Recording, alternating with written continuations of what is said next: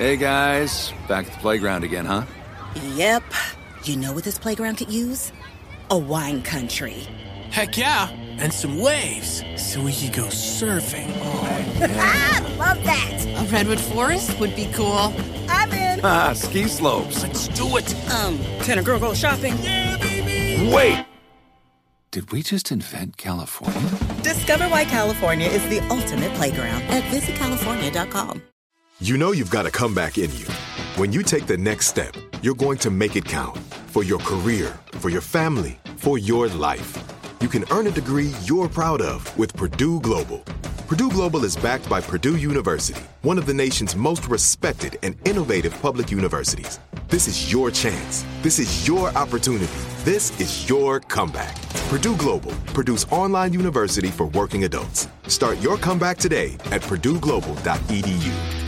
Are you looking for the perfect move-in ready home this spring season? Now's the time to buy at Fisher Homes. For a limited time only, enjoy below-market interest rates starting at 5.375% APR, 6.139% APR. With these exclusive lower rates, you can save hundreds on a move-in ready home and start enjoying the benefits of homeownership even faster. Schedule your personal tour with one of our new home specialists at FisherHomes.com and make this spring the season you find your perfect home sweet home. Financing provided by Victory Mortgage, LLC, NMLS 461249, Equal Housing Lender. This is Alec Baldwin, and you're listening to Here's the Thing, my chance to talk with artists, policymakers, and performers. To hear their stories, what inspired their creations, what decisions changed their careers, what relationships influenced their work. The winner is Julie Andrews. There's a genuine look of surprise on Julie Andrews' face when she hears her name called. She did not expect to win the Oscar for Best Actress for Mary Poppins. She takes a moment to collect herself and makes her way to the stage. I know you Americans are famous for your hospitality, but this is really ridiculous. The year was 1965. This milestone came early in Julie Andrews' career. She followed that extraordinary success with another one. When the dog bites, when the bee stings, when I'm feeling sad, simply remember my favorite things, and then I don't feel so bad.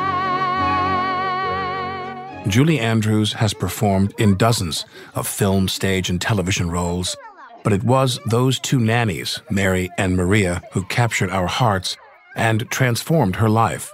Today she'll tell us what happened before, during, and after those performances. So let's start at the very beginning, a very good place to start. When I was about 7, my mother had remarried and my stepfather was a fine tenor. My school had closed due to the escalation of World War II, and everything was shut down. And I would imagine that partly because I was underfoot a lot and home, but secondly, maybe in an attempt to get a little closer to this new stepdaughter that was not very fond of him, he decided to just, for no reason at all, just give me some singing lessons. And to my mother and stepfather's surprise, I had this freak, very strong, very, very huge ranged voice. It was very thin and white, but I could do all the histrionics. I could do anything. I hated those singing lessons because it was with the stepfather. With him? With him. He was your instructor? Well, he gave me some scales and a few things like that, but very quickly after that, he found a phenomenal teacher, a lady that was a dramatic soprano who was as wide as she was short and was as loving and decent, and until she died, which was somewhere in her 90s, had the most beautiful pitched voice and could still sing. And she gave me the foundation that in other words, hang on to your words, enunciate, because they'll pull the song through for you and all of that. And was she someone who you maintained any kind of contact with if you went on to become... Oh, yes. No, she was my teacher for most of her remaining life. I've worked with other people since, but that lady was... my teacher. She prepared me for My Fair Lady and the so foundation. You became successful. Yes, she and saw you were that. Still yeah, she saw that. She always wished, I think, that I could become a light opera singer or an opera singer, and I knew, in spite of her ambition for me, that I didn't have the voice for it. It was too light a voice, and as I say, it was a little white in sound. So I didn't have the chops for opera, maybe light opera, and I have recorded a couple of old recordings of Rosemarie, and I've sung things from The Merry Widow and stuff like that. But when the world opened up, because I was in musicals, I realized that I'd found the exact weight for my voice, that I'd found the right thing. Did you study acting as well at the same time? No. Well, my mother occasionally put me with a teacher that was local from my hometown, and I was awful and mortified because I knew I was awful. And actually, most of my training, until very much later in my life, when I got a coach for films and things like that, most of it was just doing it and learning. And thank God it was Broadway first. No formal acting training? No. My background was vaudeville.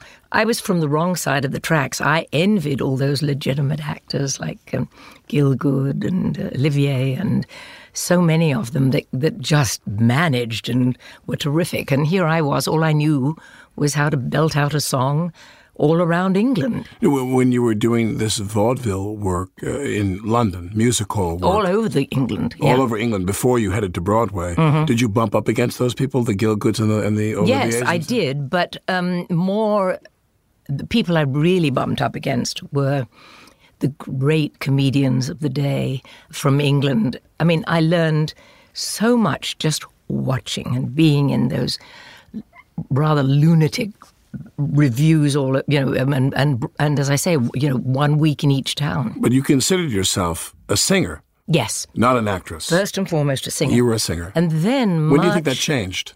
Much, much later, I realized that actually singing is, for me, all about the lyrics. And then if you really care about the lyrics, then singing is all about acting.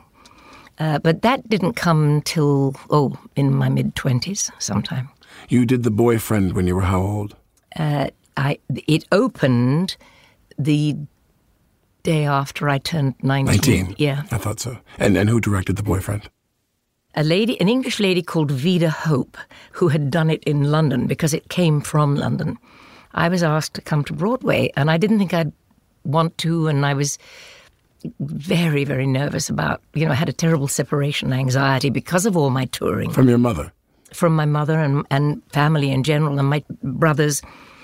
But my dad, my real dad, said, honey, what you're going for could last 2 weeks. They wanted me to sign a contract for 2 years. And I said, eventually, thanks to my dad, he said later it took him all the courage in the world to tell me to go because his heart was aching in terms of his nerves for me and what was I going to do. But he encouraged me to take it because it would open up my head. And did this woman, was she helpful to you, the director? Yes, she was. She was, but she was very busy putting on the show. Sure. And everybody else seemed to know, The Boyfriend's all about being very, very set in the 20s, and all the ladies of the show seemed to know how to be very camp and very funny. I had not a clue because I didn't know, I'd never been to acting school or anything like that. So I tried emulating them for a while. And then what really turned the tide was the producer of the show. Did you ever meet Cy Feuer and Ernie Martin? Do you know about them? I knew the name Cy Feuer, yeah. Well, they did Can and Silk Stockings on Broadway, as producers. But Cy had this wonderful penchant for dismissing everybody and getting in and directing it himself. And anyway, the night before we opened, I was trying everything each preview night, seeing what am I supposed to be doing here. And he took me out to the alleyway behind the Schubert and the Imperial and the Royal theatres. Anyway, we sat on the steps, on the iron steps in that alley. And he said, you were terrible last night. And I said, yes, I did. I know I was. And he said, you have the possibility of becoming quite good and a big star tomorrow if you do as I tell you. And you must follow every single thing I tell you. And I was so looking for that, rope to hang on to. He said, I want you to play Polly Brown as if your life depended on it. He said, when he breaks your heart, I want you to feel it and be it. Forget what everybody else is doing. Forget camp. Be real. Best lesson I ever had. And because it made sense in my belly somewhere, I made it as real as I could on opening night, and it indeed made all the difference. And then the next project, obviously, is My Fair Lady. My Fair Lady. And who directed that production on Broadway? Moss Hart, the great So Moss Hart himself was the director. Oh, yes. And what was it like for you? I mean, to the extent you can describe, number one, where was Hart in his career then? Where was Rex in his career? Oh, my God. Rex was just known everywhere and had done a lot of movies and was He was a huge, star. Big star. And also difficult, no doubt about it. I mean, eventually we did become great friends, but it took a long time. And he was so fed up with this little ingenue that didn't know what the hell she was doing. I knew somewhere deep, deep down that if somebody would just spend a little time or pay attention, that I knew what I yearned to do, but I didn't know how to bring it out, Alec.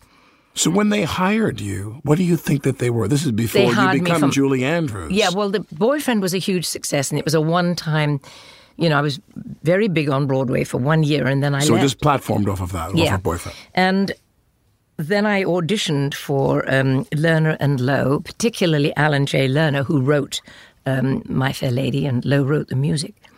And they worked with me a little bit, but it really was Moss who made me Eliza Doolittle. And what he did, Rex was demanding, wanted all the attention. He'd never done a musical before, and I'd never acted before, so which one did he deal with? Right. Well, of course, he dealt with Rex, who was the big, big star. Eventually, he got around to me, and he dismissed the entire company for one long weekend. And I remember driving down to the rehearsal and thinking, this is a little bit like going to the dentist. I may feel better when I'm finished, but it's agony going. And he, for 48 hours, he bullied, he cajoled, he showed me, he yelled from the orchestra stalls, no, not that way, you're playing it like a schoolgirl, get it, Julie, get down and dirty. And I actually, through him, found Eliza Doolittle. And from then on, I worked and worked and worked, and gradually, from performing it, as you know, every night, it gradually became embedded in me. And I think I probably, by the time, a few months would passed, and it was a huge hit, I was definitely feeling that I could be Eliza. When did you feel you had won Rex over?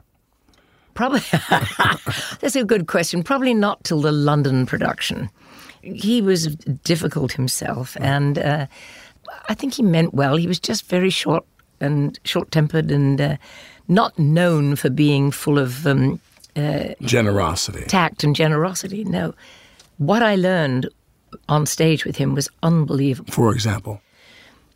He had this amazing knack. He wasn't musical, but he had a musical ear, not only for the music, but for where the audience was that night. So, for instance, if somebody would cough, let me say he was saying, Eliza, you shouldn't cough. You shouldn't do so-and-so and so-and-so. He'd repeat the line instinctively. He'd incorporate. Because he knew it hadn't been heard correct, fully. Right. So just to stand and watch him, I completely sometimes forgot who I was supposed to be. Now, when Hart says to you, you're playing it like a little schoolgirl, you've got to get down and dirty, that becomes a theme in some of your work, doesn't it? Well, more than one man has said something along those lines to you, hasn't he? Well, I do have a very squeaky clean image, but I don't think you can correlate the roles those you two. played. Yeah, well, the roles you played. Yeah, well, I think that's simply because if you think about it, Alec, here's Mary Poppins, and followed pretty quickly by The Sound of Music. Two hugely iconic films about nannies, of all things. And they're so successful that people only remember the things that that are the most successful. You know, if you think of someone like Clark Gable, you think of Gone with the Wind. Right, exactly. And you forget the other things. And I think because of all those vaudeville years, there was a lot of down and dirty in vaudeville. I mean, the comedians were blue and bawdy, and it was a tough existence. It wasn't a fairyland by any means. It wasn't a fairy tale. But when you're raised during the wartime, and your career in music halls is during the wartime, and you and I have this in common, where you grew up in a very financially strapped condition. Very strapped, yeah. Money pressures constantly. Yeah. Things begin to change for you after My Fair Lady, a lot. And do you find that was painful for you?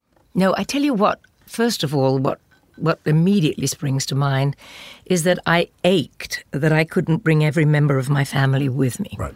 Did you feel that too? Well, I wanted to help as many people as I could. Yeah, and still do. But to change the way my life had been changed, miraculously it seemed, I wanted to do that for the entire family and make them feel better and be better. But when you do My Fair Lady on Broadway, then you went to London after that. You're married at the time. I was married during the London production. So you got married when you went back to Tony London? Walton, when I went back to London. When you went back to London. Yeah. So you're back home, you're married, and then what happens? What happened was that right after I'd finished in London, and I was about as, I did 3.5 years in My Fair Lady, and that's a marathon. Yes. 2 on Broadway and that's epic. 18 months in London. And that is, Alan J. Lerner said that he thinks that an actress can learn more by playing one role in a long run than by playing many, many roles in repertoire. That's interesting. I never thought of that. Well, the thing being, he said, you test every night with the same role, whether you can get a laugh or whether you can do it better. And he was pretty right about that. I didn't think it would be right, but it was. You'd know if it didn't work one night, and then you'd work on it and try. And you found out everything you needed to find out about how to play, in a long run, how to play with an audience when it's raining outside, or when your leading man has got a terrible cold, or when it's up to you to take up the reins for a night or two because he's feeling down, or when an understudy goes on, or, just about every situation in the theatre in the long run you experience. But when I think one of the first things that I felt, just to digress for a moment, was the relief of knowing that at some point in my life, probably during My Fair Lady in London, I realized that I probably would never have to go back to vaudeville again. Right. Landladies and touring and endless. With the terrible digs that one had when one was touring around London. Endless touring in very tacky shows. Right. And I knew I could do something better, but the voice held me up for so long, the freaky voice that I had. And then, as I say, gradually, the voice became less white and more vibrant because I was growing up and all of that. And as I say, I found my level when it came to musicals. What's your parents' view at that point? Where does that begin to change? Now you're something. Yeah. How did they handle that? It was very complicated because stepfather was an alcoholic. Mum was she was a very warm, passionate lady, but on the one hand she was thrilled for me, and on the other it was always, don't you dare show off and don't you dare do this. And then the next minute it was, I want you to wear your fur coat to the pub tonight, that kind of thing. But really, about a year after Fair Lady, I was asked to do Camelot, and I knew I was going to do Camelot. In New York? In New York. And were you looking forward to going back to New York? It was, when I got there, it was better. I'm not sure that going there, again, it meant leaving family, and also because I do love my home country. I love England. Oh, my God. Yeah. And I feel, this is so corny, I feel this huge, I feel it's my job to be the one that is the hands across the water. I want to bring England to America, and I want to bring America to the English. Nothing wrong Somewhere mid-Atlantic, we can split the difference. But it felt very important to speak for my country, and also because the Americans had been so generous to me for so long. Well, in this timeline that we're tracking, it's about to get a lot more generous. So you go to Camelot. Well, wait, but then I felt that I needed to explain that to the British and say, look how wonderful they are, because the British can be a bit snobby sometimes. Yes. Anyway, as I say, I do love my country, and mostly leaving it because of my family issues, which were difficult and complicated. And then going back, once I got back, Camelot was a joy with Richard Burton. That wasn't 3.5 years. No, it was 18 months. 18 months. Another longish Only one. With Richard, or he was replaced by... No, he did it for a year, and then he went off to do Cleopatra, yeah. Oh. He did it, I think it was a year. I was left behind. The show's a hit? Not at first. This is what's so interesting. Coming after My Fair Lady, written by Lerner and Lowe, who wrote My Fair Lady, the world expected another My Fair Lady. Right. And because Alan was not very well, Alan J. Lerner, and Moss was not very well, he always had heart problems, there just nothing quite went right, and we didn't have enough time to work on it and so on. And we opened on Broadway Richard got us through, I think, Richard Burton. We had a solid booking for at least 3 months or 6 months because of Richard. And it was a glorious looking show, but it did have flaws. Moss said, I'm going to go and I'm going to take a vacation, but I will come back, as did Alan.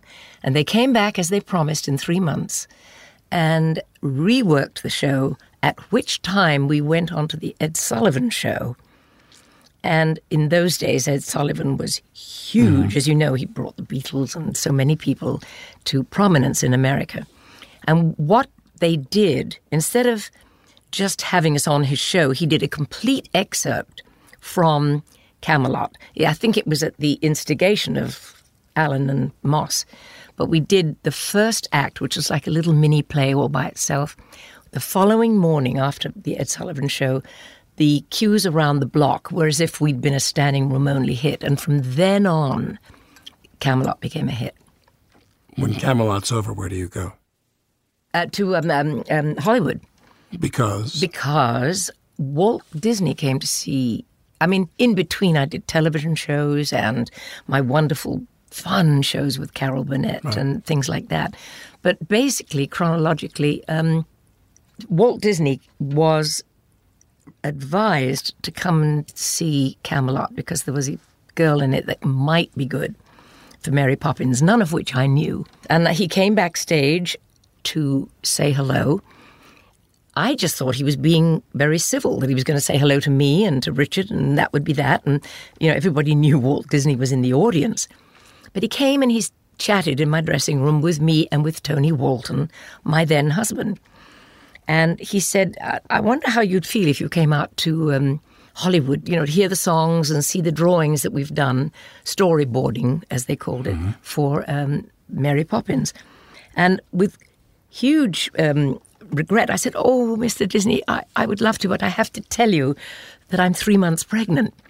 And he said, well, that's all right, we'll wait. And of course, I did not know that pre-production and all of those, it's endless in a fairly big movie, as you know. So we went on out. Disney was delightful and spoiled us both wonderfully. Hearing the songs for Mary Poppins, it instantly evoked those vaudeville days, the rum-ti-tum kind of quality of a jolly holiday. Familiar to you. Very, and I knew I could embrace it. Not only that, but he hired Tony on the spot when he saw his portfolio. And he commissioned Tony to do all the costumes for the movie, which is incredible if you think about it. And the sets for Cherry Tree Lane and the interior of the Banks household. And Tony got nominated for an Academy Award. First time out, first film. Oh my Amazing. God. I did not know that. It was Walt's talent he had such a talent for spotting talent, in a way. What was representation for you like back then? Which is an odd question, maybe, but No, I don't I get think so. it. Meaning, you had British agents. Did you finally sign Yes. a Hollywood agent? Who's handling your career? Well, from the time I was about 13 and starting off in show business in England, I was handled by an American gentleman who lived in England and who had kind of made his base in England. He was a good agent, but and his name was Charlie Tucker, and he was a very kindly, nice guy. And all through my teens and all through My Fair Lady and Boyfriend and Camelot, I was represented by him.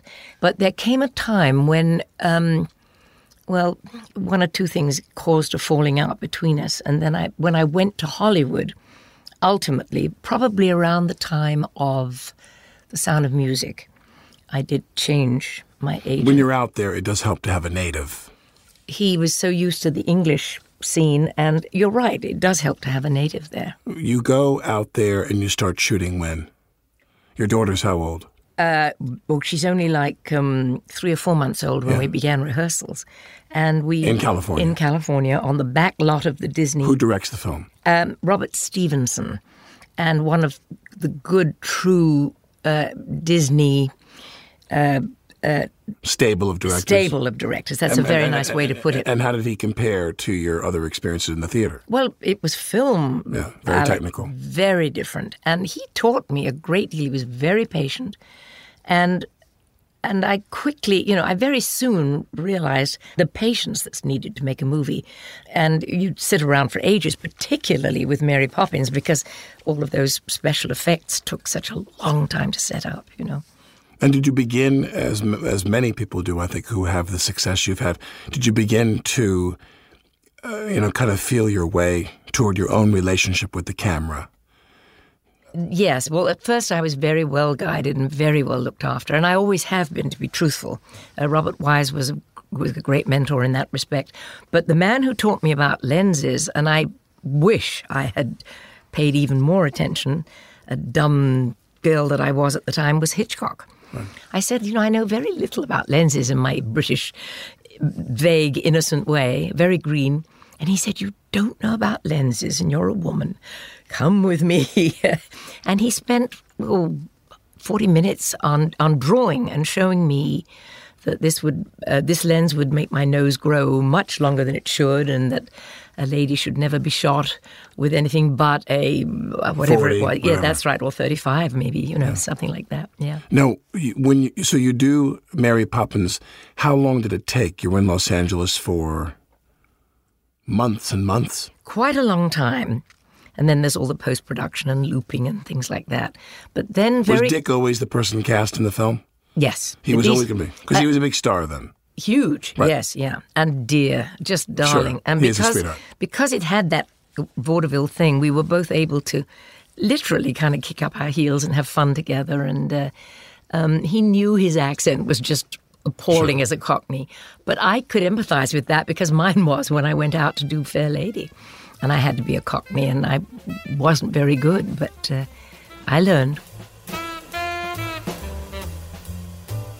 In rehearsals for My Fair Lady, her co-star Rex Harrison said of Andrews, quote, "If that girl is here on Monday giving the same goddamn performance, I am out of the show," unquote. Yet when Harrison accepted his Academy Award for the film version, he professed his deep love to both Audrey Hepburn and Andrews, calling them two fair ladies.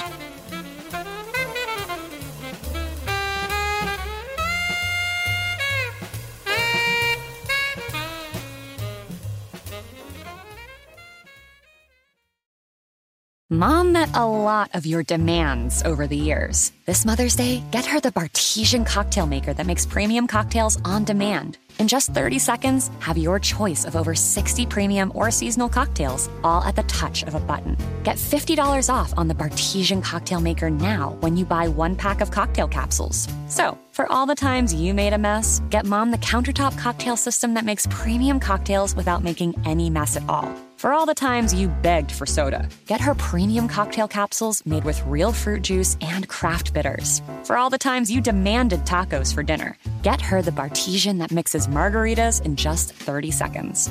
Make Mom's Mother's Day and all the 364 days that aren't Mother's Day with a Bartesian cocktail maker at $50 off. Visit BARTESIAN.com/mother now to get $50 off the Bartesian Premium Cocktail Maker. Bartesian, premium cocktails on demand.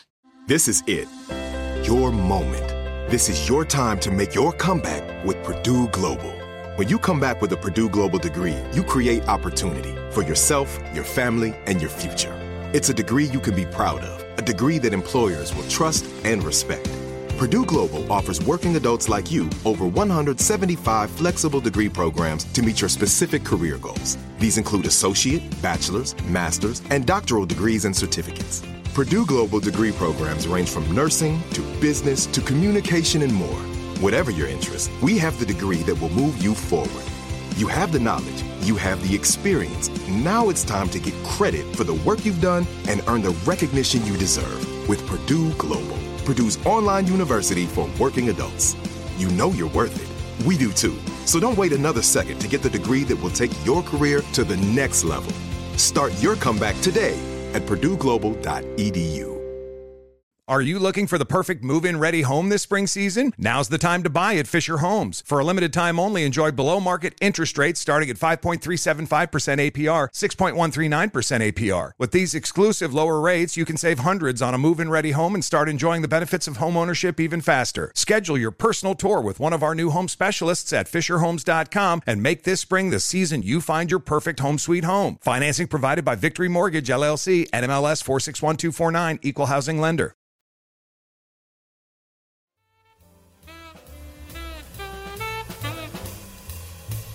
This is Alec Baldwin, and you're listening to Here's the Thing. Julie Andrews may be known the world over for her portrayal of two very proper nannies opposite Christopher Plummer in The Sound of Music and Dick Van Dyke in Mary Poppins, but her films aren't all so wholesome. With her second husband, director Blake Edwards, she made films like Victor Victoria. But even early on, she did a film that challenged her squeaky clean image. Seems I don't mind making love to a scoundrel, but I think it immoral to marry one. The Americanization of Emily was a comedic war drama and also a love story. Although I've always felt that I wasn't the perfect girl for that role, I am so glad that I made that movie because it did stop, to some degree, that very saccharine image that I was getting. In Americanization of Emily, so there's no music and you're not this squeaky clean woman. You're a woman. Well, trying to be, yes. Oh, you are. Take my word for it. You're a woman, and you're a glamorous leading lady in this wonderful film with Jim Garner. Did you find you were just as comfortable? Did you miss the music? Did you think... I didn't miss it, but I have to say that ultimately the music in a musical makes, to me, a vast difference. I mean, I made many musicals after that, and the joy of doing a film with music on screen is just, well, you're filled. I mean, think of it, whenever there's a huge orchestration and a wonderful song, you're just filled with joy. I don't sing and I don't do musicals, but I'd say with comedy, people say, what's the difference? I say, well, and I would imagine it's the same with a musical, where a musical or comedy is fun. And that a drama is challenging. Yes. It's not necessarily fun. Although Blake used to say that doing a comedy is far harder than doing a huge dramatic role, because you never know if people will think it funny. But that's speaking from his writer's point of view as well as being a director. So when you're done with Americanization of Emily, where do you go? Then to The Sound of Music. You come back to do Sound of Music. Mm-hmm. And when does the Oscar for Mary Poppins come? Before, during, or after? During The Sound of Music. So you're shooting Sound of Music. Yes. You're shooting the next movie that's going to be the next big stepping stone in your career. Yeah, without knowing And you win the Oscar. And when you win the Oscar, give us just one sense of how you felt when you won. Actually, I felt, how old were you when you won an Academy Award? Oh, God, you had to ask. Dear God. You're a young woman. Maybe 30. I honestly don't know. 29. Was I? By my calculation, you're 29. Thank you so much. You're not even 30 years old and you win an Academy Award. Back then, which was hard back then. Well, here's the thing. I felt somewhat unworthy of it. And I'll tell you why. Because there was such a sort of building outrage that I hadn't gotten the part of My Fair Lady on film, that I thought my Oscar was a token of, oh, poor kid, well, let's give her the Oscar. It was compensatory. Exactly. And I felt it was almost ridiculous, and I didn't show it for many years. So when you went back to the set of The Sound of Music, having that's just a won day the I don't Oscar, remember. I'm just curious if everybody... if you had a bigger trailer that you went into that day, or did everything change? No, I don't think so. Did things change for you? Well, from then on, with the success of Poppins, and particularly after The Sound of Music was made, then it was probably one of the busiest times in my life, because then, as you well know, Alec, then you get the press agent, and you get a manager, and you get this, and you get that, and everybody wants to know a piece about you. Mm-hmm. Very often, not always certainly, but from my vantage point, musicals are shot a certain way with a kind of kinetic energy to the camera and so forth. And what I love and what I always notice about Sound of Music when I see it periodically is that Robert Wise shot it like a drama. Yeah. It's beautifully shot. Yeah, it's one of the most beautifully photographed movies. It is one of the last of the really great Hollywood musicals. The technicians, the people who built it, the people It's like Seven Brides, really beautiful photography. Yes, exactly. And what was Wise like? He was kind, patient, endlessly patient. He had a watch, a fob watch, which he took out and rubbed like what are those stones that you like a stone that's comforting. Mm-hmm. But he taught me a lot. He taught me to be still on film, because when you're quiet, yes, and hugely in close up, if your eyes are darting from your partner's make the audience eyes, come to you. Well, I don't know about that, but he did say, just chill down in a way, and he was not chill down, just be still. Yeah, do less. Yeah.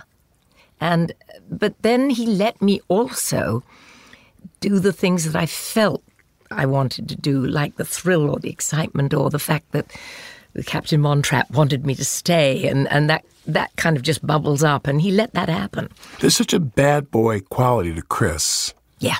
He's such a bad... He is a bad boy. He's so bad. But he's deliciously bad. He's the greatest. I worship Chris, and I did a television movie with him. I'll never forget, I go see him do King Lear at Lincoln Center, and a bunch of us go downstairs to his dressing room, and he's in the big star dressing room at Lincoln Center, and we're waiting in this anteroom, and he comes out, his hair slicked back, he just took a shower, and he has a bathrobe on, and he has a little cravat around his neck, and he walks up to us, and he's just done Lear for 3 hours on stage. Exhausting. And he walks up to us just like he had been playing tennis. He said, "Anyone like a sherry?"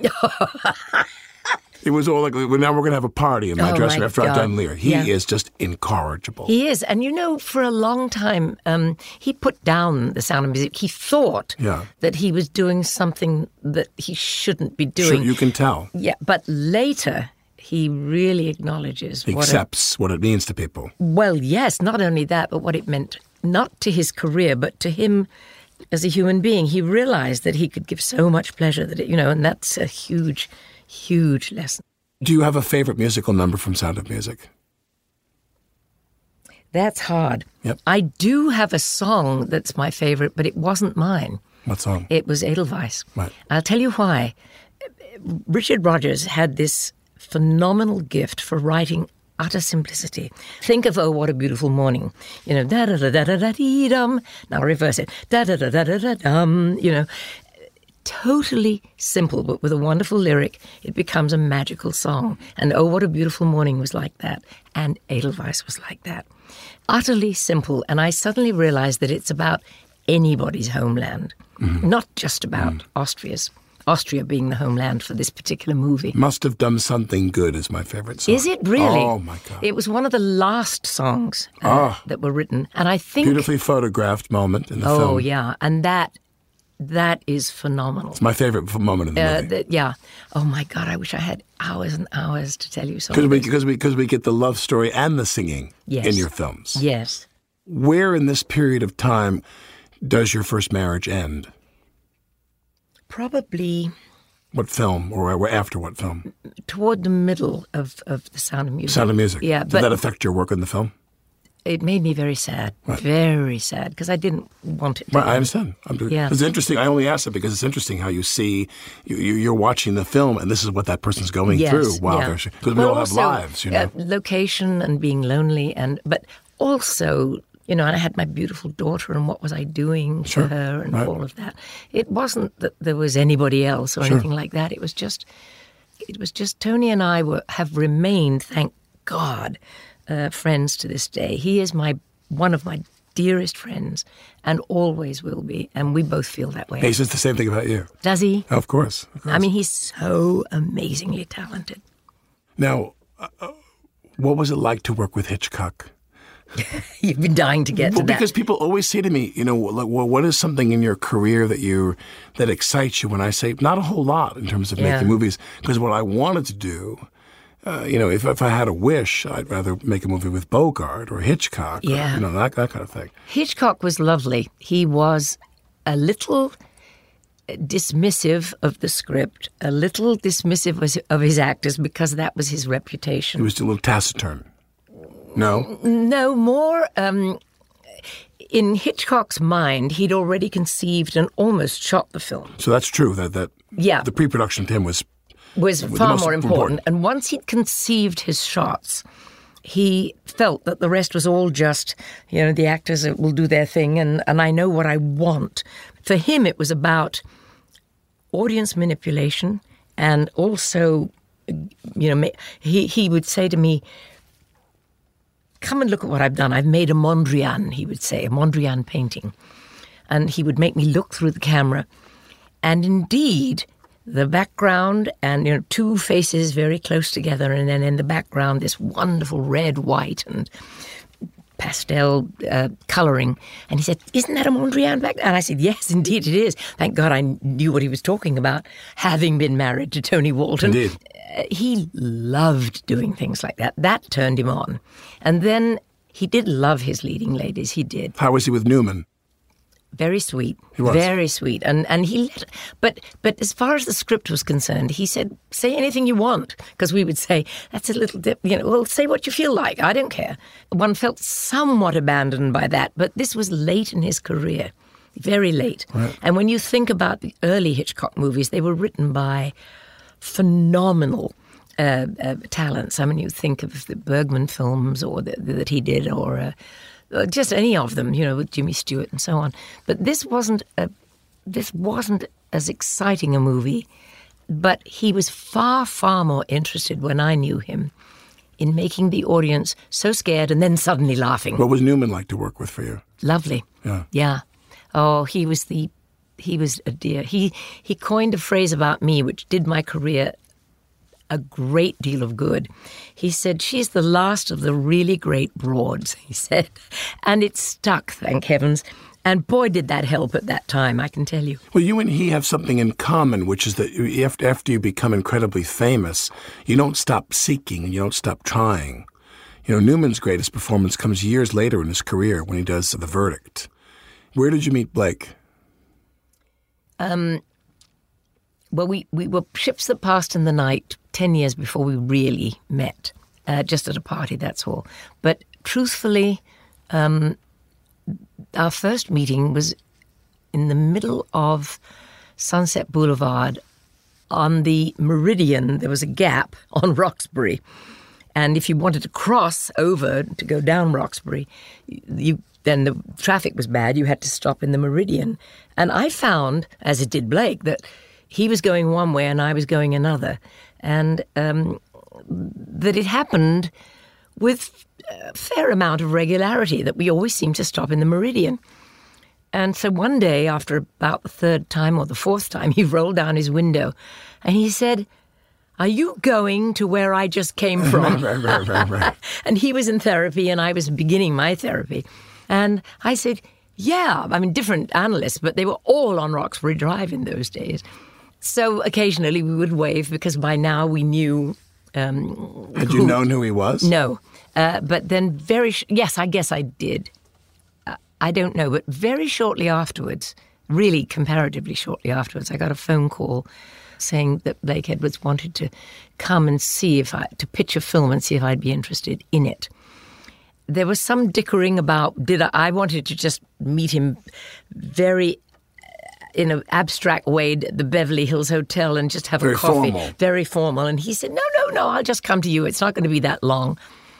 And my family was staying with me at the time. My mum and my stepfather were visiting.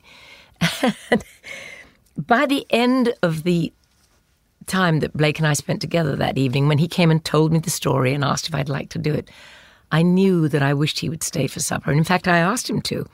And he said, I would love to. And he told me afterwards that he really would have loved to stay for supper. But he had an appointment and he had to go to probably a date. I don't know. But I did ask him before he left. I said, you must forgive me, but I've been so busy. I'm not particularly with it in terms of what you've been up to lately. And he said, I finished a film a little while ago called What Did You Do in the War, Daddy?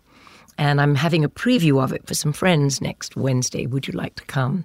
And then I thought, what do I do? And I said, finally, yes, I'd like to, thank you.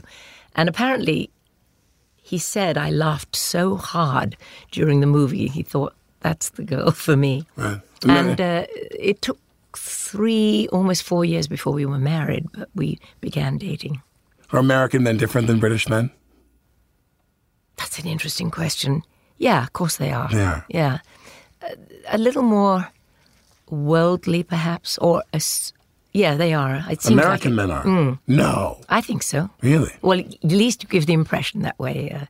Did you find that he was really very keen on working with you? He didn't want to work with anyone else once he'd met you? Was it hard for him too? Yeah. I think that might be true. He knew me so well, and he knew...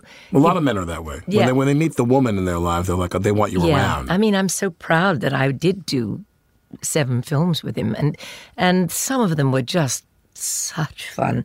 S.O.B., for instance, was the most fun making a movie I think that I've ever had, because William Holden, Robert Mulligan. Preston, Richard Mulligan, and it was such a happy company.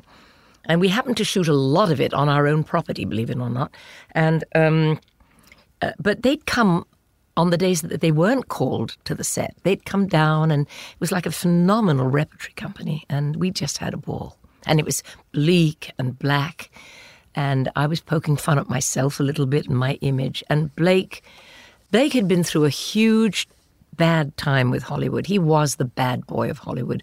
And for a while, he wanted nothing to do with it, and that's when we went to live in Switzerland for a while. And then he wrote his demons out in this S.O.B. S.O.B. Now, who wrote the screenplay for Victor Victoria? Blake. Blake wrote the screenplay. For the Adapted musical. from for the film. For the musical. Right. He wrote the screenplay for the film. For the musical. Yes, he did. Now, when you do the ones like Darling Lily and even S.O.B. had a very mixed reception from people. When you're doing the ones that work, do you feel it? Because Victor Victoria is one of my favorite movies of all time. Robert Preston. Yeah. Oh, God. Well, having worked with him also on S.O.B. and then to work with him in Victor Victoria, he was fabulous. Dark man, I mean, troubled man. Preston. Really? But not on the set. Oh, my God. No, in his life, in his personal life, I think. But when you were doing it, did you know it was going to be successful? No. You didn't? No. You never know. I mean, can you honestly say that you've made a movie that you knew?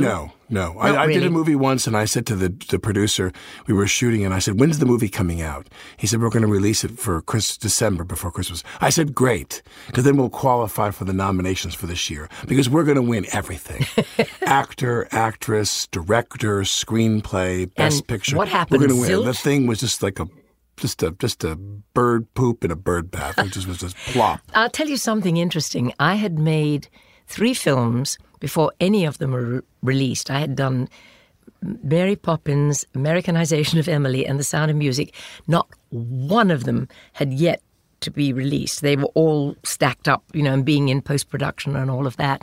I was having a ball because I was just playing at making movies, learning my craft a little bit, and having a wonderful time. Yeah, but when you do the movie, and the movie is a big success, whose idea was it many years later to take it to Broadway. And when you took that show to Broadway, you were You're 60. talking about Victor Victoria. Victor Victoria on the stage.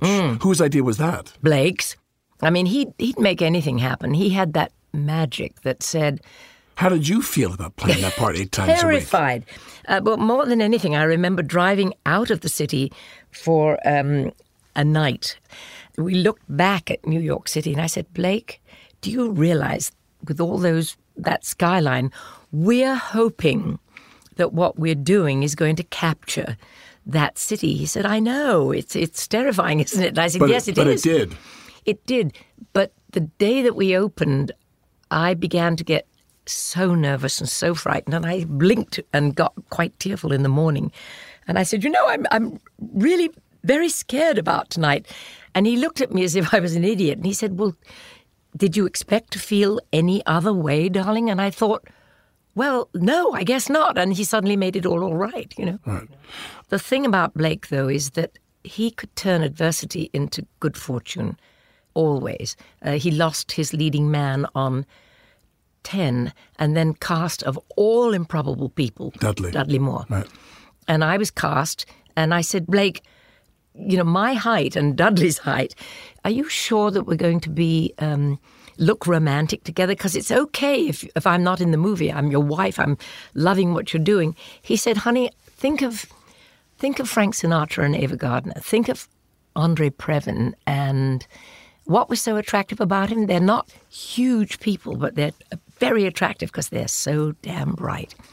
And that gave me the motivation for my character. When we talk about your career from the onset, one of the things that I hear you say again and again is how important your family has been to you. And how lucky I think I've been. And you wanted to go back to England and see your mom and your siblings, and you would go back to England, and then they'd come out and you'd ship them to California with you. And now family is a big part of your life again. It is. Because always you have this always has been. But now the latest of that is your book writing career with your daughter Emma. We've had a wonderful writing collaboration now for 15 years, maybe 17 years. To date, we've done 27, 28 books together, and it's just ongoing, and we are so happy. Your daughter's a pretty tough customer. Do you think so? Well, she's very smart. Well, that's not tough. It's just... So is she a good writing partner? She writes better than I do. Yeah. She's a much better writer than I am. And she is smart, and she's got the biggest heart of anybody I've ever met. It's just hugely generous. Mind you, I have to say, I have 4 other kids as well, but they're not all my... Emma is my daughter with Tony, but I have 2 stepchildren, 2 adopted children, and we all, at one point, we flung them all together, and partially thanks to Emma, who was somewhere in the middle there, it all worked.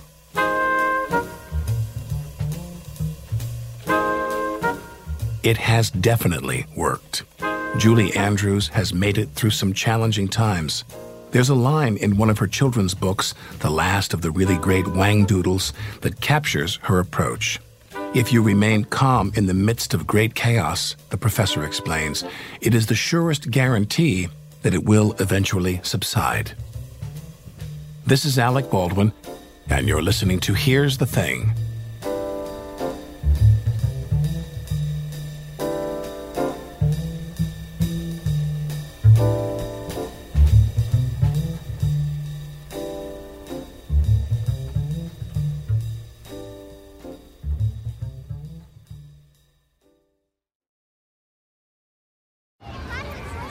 Hey guys, back at the playground again, huh?